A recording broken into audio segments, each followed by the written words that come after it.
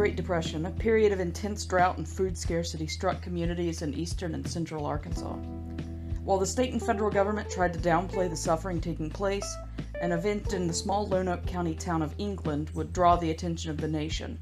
This event, known as the England Food Riot, would go on to change the way that government and civic organizations addressed issues of disaster, as well as to help usher in many progressive political figures like Franklin D. Roosevelt, and to form a base of support for his New Deal agenda.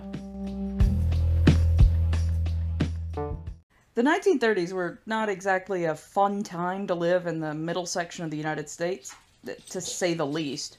Following floods in 1927, the stock market crash in 1929, and killer tornadoes in the spring of 1930, the summer of 1930 would see the beginning of Arkansas's worst drought of the 20th century. While this drought impacted 23 states from the Mississippi and Ohio River valleys to the mid-Atlantic, it was most severe in Arkansas. Rainfall during the months of June and July was the lowest on record, 35% lower than in 1929.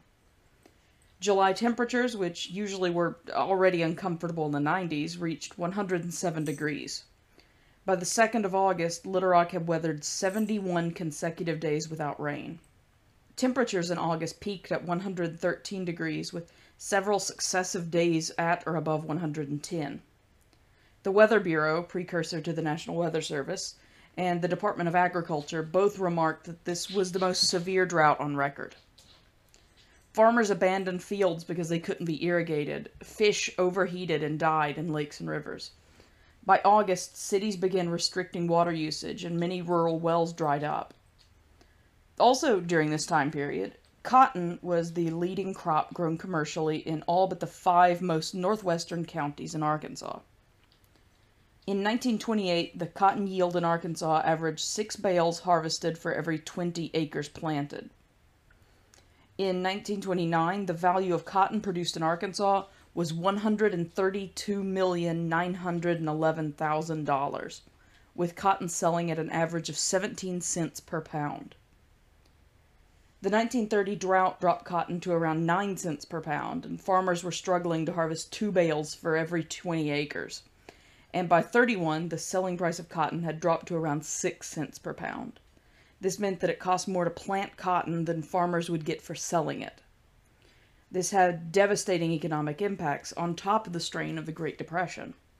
T. Troy Reed, assistant director in charge of the State Agriculture Extension Service, said, "Every county in Arkansas is affected, and of the 75 counties, only one, Benton, will have sufficient food for its farm population and livestock feed to tide it over the winter." The chief of the U.S. Department of Agriculture, Division of Agricultural Meteorology, said in early August, "I don't like calling this a catastrophe, but I don't like to think what may happen if the drought isn't broken in the next 2 weeks." It didn't break. Family food supplies dwindled quickly. Tenant farmers and sharecroppers were hit especially hard, and they were forced to depend on fishing and hunting to supplement the few surviving garden vegetables, often greens, turnips, and onions. One town particularly devastated by the drought was England, Arkansas. England is a small farming community in the southeastern part of Lonoke County. In 1930, it had a population of around 2,100 people. The town has a rich history as a center of agriculture. The soil surrounding England is considered some of the most productive in the country, and today supports the farming of cotton, rice, soybeans, and corn. In 1930, it was especially reliant on growing and producing cotton, which meant that it was especially vulnerable to drought. When the drought caused cotton crops to fail and the bottom dropped out of the cotton market, many families around England were left with no food for the winter. While things deteriorated in the farming communities, the state government tried to play it down. Arkansas Governor Harvey Parnell said that conditions, although not so good because of the drought adversities, are not alarming, and indications are that a normal condition is being resumed, which was not true. Harvey C. Couch, chairman of the Arkansas Drought Relief Committee, believed that relief would not be needed for folks in Arkansas, saying things like, "The fighting spirit of the pioneer people in the hills will carry them through." At the same time, State Health Commissioner Charles Willis Garrison warned of increased deaths due to pellagra. To learn more about pellagra, you can check out one of my earlier podcast episodes. He wasn't wrong. By November, there were outbreaks of not only pellagra due to a lack of green vegetables, but also typhoid fever from a lack of clean drinking water. Neither Governor Parnell nor the Arkansas General Assembly initiated measures for statewide food relief. The governor believed that such matters should be handled by locals, like churches, cities, and counties. Of course, that doesn't work so well when your entire area is suffering. However, there was a pervasive idea at the time, and let's be real, it's still around today, that work was better than charity. There was a fear that charity would drain the strength and weaken the moral fiber of the American people. This attitude went all the way up to the President of the United States. Herbert Hoover, the president then, is not known for handling the Great Depression well. And the story I'm sharing today is only one of many failures of his administration. When federal aid was suggested, Hoover chose instead to reiterate President Grover Cleveland's 1887 statement that, though the people support the government should not support the people. He encouraged the communities to support one another and for volunteer organizations to commit to helping the areas affected by the drought. However, he also said that there has been minimum actual suffering in the areas hardest hit. President Hoover had overseen flood relief efforts in 1927 and was impressed by the work of the American Red Cross. So he requested that the organization run point on drought assistance. Unfortunately, the idea that it's better to help yourself than take help was present in the Red Cross as well. While they did pledge $5 million to help those suffering, their assistant head, DeWitt Smith, sought to delay direct assistance as long as possible and to encourage local responsibility because it would be psychologically unsound to think that the Red Cross would act until all other resources had been exhausted. This is in spite of the fact that in late September, the Red Cross had estimated that 100 to 200,000 families would need support. The Red Cross didn't really get set up in Arkansas until November. One of the first available relief programs that they established provided families with a 4-pound box of seed for gardens and pastures. This, even though they were in the middle of a drought. Like, they had seeds. The seeds had all died because there wasn't any water. They were farmers. They didn't need to be taught how to grow food. They needed food that was grown in places that had water.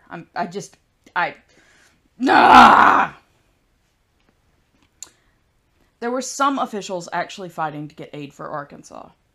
U.S. Senators Joseph T. Robinson and Thaddeus H. Caraway had frequently requested aid for their home state. Senator Robinson had suggested that funds could be provided from the Federal Farm Board, but that was dismissed, saying that nothing could be done until Congress convened in December. Along with Senator Caraway, he outlined a relief program that used both state and federal money. Unlike many other officials, Senator Robinson was upfront with the true devastation of the drought, calling it almost complete crop failure, and pointing out that between 30 and 50% of Arkansas's crops had been lost. A bipartisan group that included the two senators presented a bill pledging $60 million for drought relief and food loans. Meanwhile, President Hoover continued to downplay the suffering of those afflicted by the drought and championed a bill that called for $25 million in loans but no food assistance. Senator Robinson appropriately ridiculed the idea of loaning money to buy food for livestock, but not for people. The decision was split. While the Senate approved the $60 million bill, the House supported Hoover's smaller bill.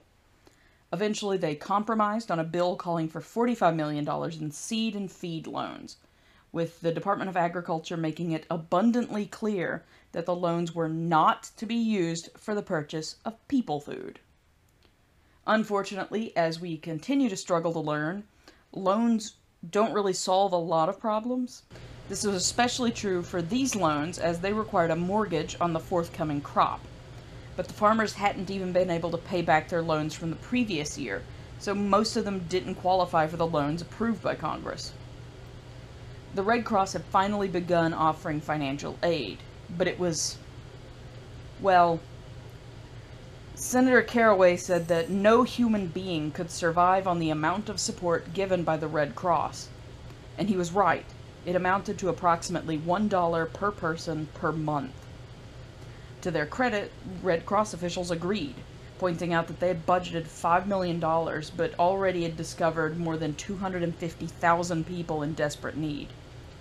By the end of December, ration forms had run out, and the Red Cross began turning away needy families. Then there were the problems with the distribution of aid, which was often marred by discrimination and intimidation directed at primarily black sharecroppers. Ration recipients were sometimes required to perform services, such as cleaning streets, before receiving food or help. Those deemed unworthy received no aid at all. Secretary of Agriculture Arthur Hyde had allocated $20 million in aid to be distributed to those in need, a plan that was set in place by giving funds to planters and the owners of large farms and trusting that they would use those funds to provide food aid to tenant farmers and sharecroppers working on their property. Of course, this didn't work. Landowners didn't want to give their tenants free food because they believed that it would disrupt their labor force, and that people might use their money to leave, which would only serve to further destabilize an already weakened economy.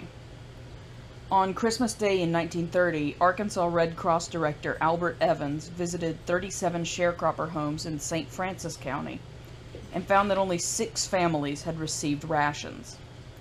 Like the Department of Agriculture, the Red Cross had expected plantation owners to see that the food and clothing needs of their tenants was being met. Seeing with his own eyes that this was not the case caused Evans to have a change of heart about relief efforts, and he realized that food distribution should be delayed no longer. The Red Cross officially initiated its food program in January of 1931, with 35% of the state already receiving some type of relief. The depth of the need overwhelmed the resources of the organization. Within 3 days, 165,518 signed up for assistance. The food rations that were distributed did not provide many essential items like meat, milk, sugar, and fresh vegetables, so this aid did little to help with the nutritional deficiencies in the state. With all this strain, it was only a matter of time before things finally snapped. Which brings us to the event that inspired this episode. On January 3rd, 1931, a Lonoke County tenant farmer named H.C. Coney was visited by a neighbor who was upset because she was unable to feed her children. Coney decided that there had to be something that he could do to help her. So he loaded up his truck with several other neighbors, and 48 farmers, some of them possibly armed, drove to the Red Cross office in England to demand food. When they arrived, they were told by Mayor Walter O. Williams and the Chief of Police to wait for the Red Cross. The farmers decided to do their waiting in front of a local grocery store. While they waited, a crowd of between 300 and 500 gathered to join those demanding food. However, the Red Cross had upsetting news for them. They were completely out of food aid applications. The crowd grew restless, and there was concern that the gathering could turn violent. Local merchants made an agreement with the Red Cross and agreed to distribute food to the gathered farmers with the understanding that the Red Cross would reimburse them for everything given away. Maybe it's a bit anticlimactic that the England food riot ended without a single act of violence, but the name is definitely an attention grabber, right? That was potentially by design. Among the witnesses to this gathering was someone who worked part-time for the Associated Press. He called his editors with the story, and it was picked up by newspapers across the country. As it made headlines from California to New York, the event created a nationwide stir. Mayor Williams wrote letters to the governor and state senators asking for federal assistance of any kind, and was told that they were doing everything they could to get bills passed in Congress to assist those in need. Perhaps more effective were the pleas he made to the nation through the radio and newspapers. The media blitz gave names and faces to so many suffering people in Arkansas. It caused the governor to walk back some of his earlier comments about how things weren't so bad in the state. Senator Robinson used the popularity of the stories in the press as leverage when petitioning for federal dollars for loans for drought relief. After reading about the dire situation in England in a newspaper in California, cowboy humorist Will Rogers stepped in. He first went to D.C. to appeal for federal aid from President Hoover, but was turned away. So without the support of the federal government, Rogers decided to embark on a tour to raise funds for drought relief. The tour, along with money sent in from citizens across the country after reading about the situation in England in their local papers, helped feed and clothe folks in southern Lonoke County and carry them through the tough times. On January 23, 1931, Rogers visited England. He met with representatives of the Red Cross, the mayor, and several area farmers. He saw to it that the aid was distributed to those in need. The Red Cross pulled out of Arkansas by April 1, 1931. Throughout the state, they had fed and clothed over 460,000 families. Others had also been fed through public school hot lunch programs. Over $3 million in aid was expended in Arkansas. Agricultural failure and famine in Arkansas due to the drought were eased, but not erased by mid-year. After a season of good crops, life in England returned to basically normal.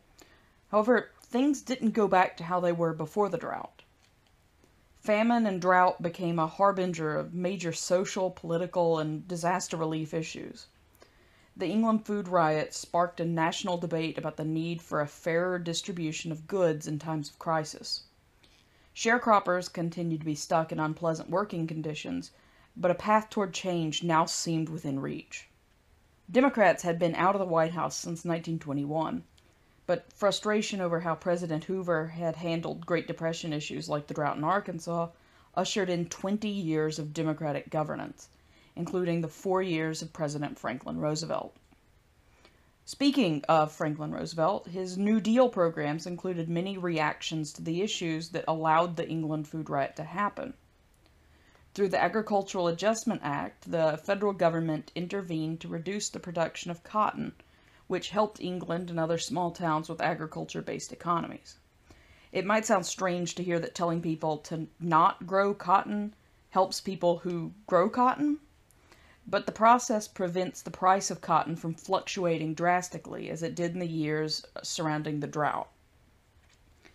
The powers of the Reconstruction Finance Corporation, the organization that is in some ways the precursor to FEMA, were also greatly expanded under the Roosevelt administration.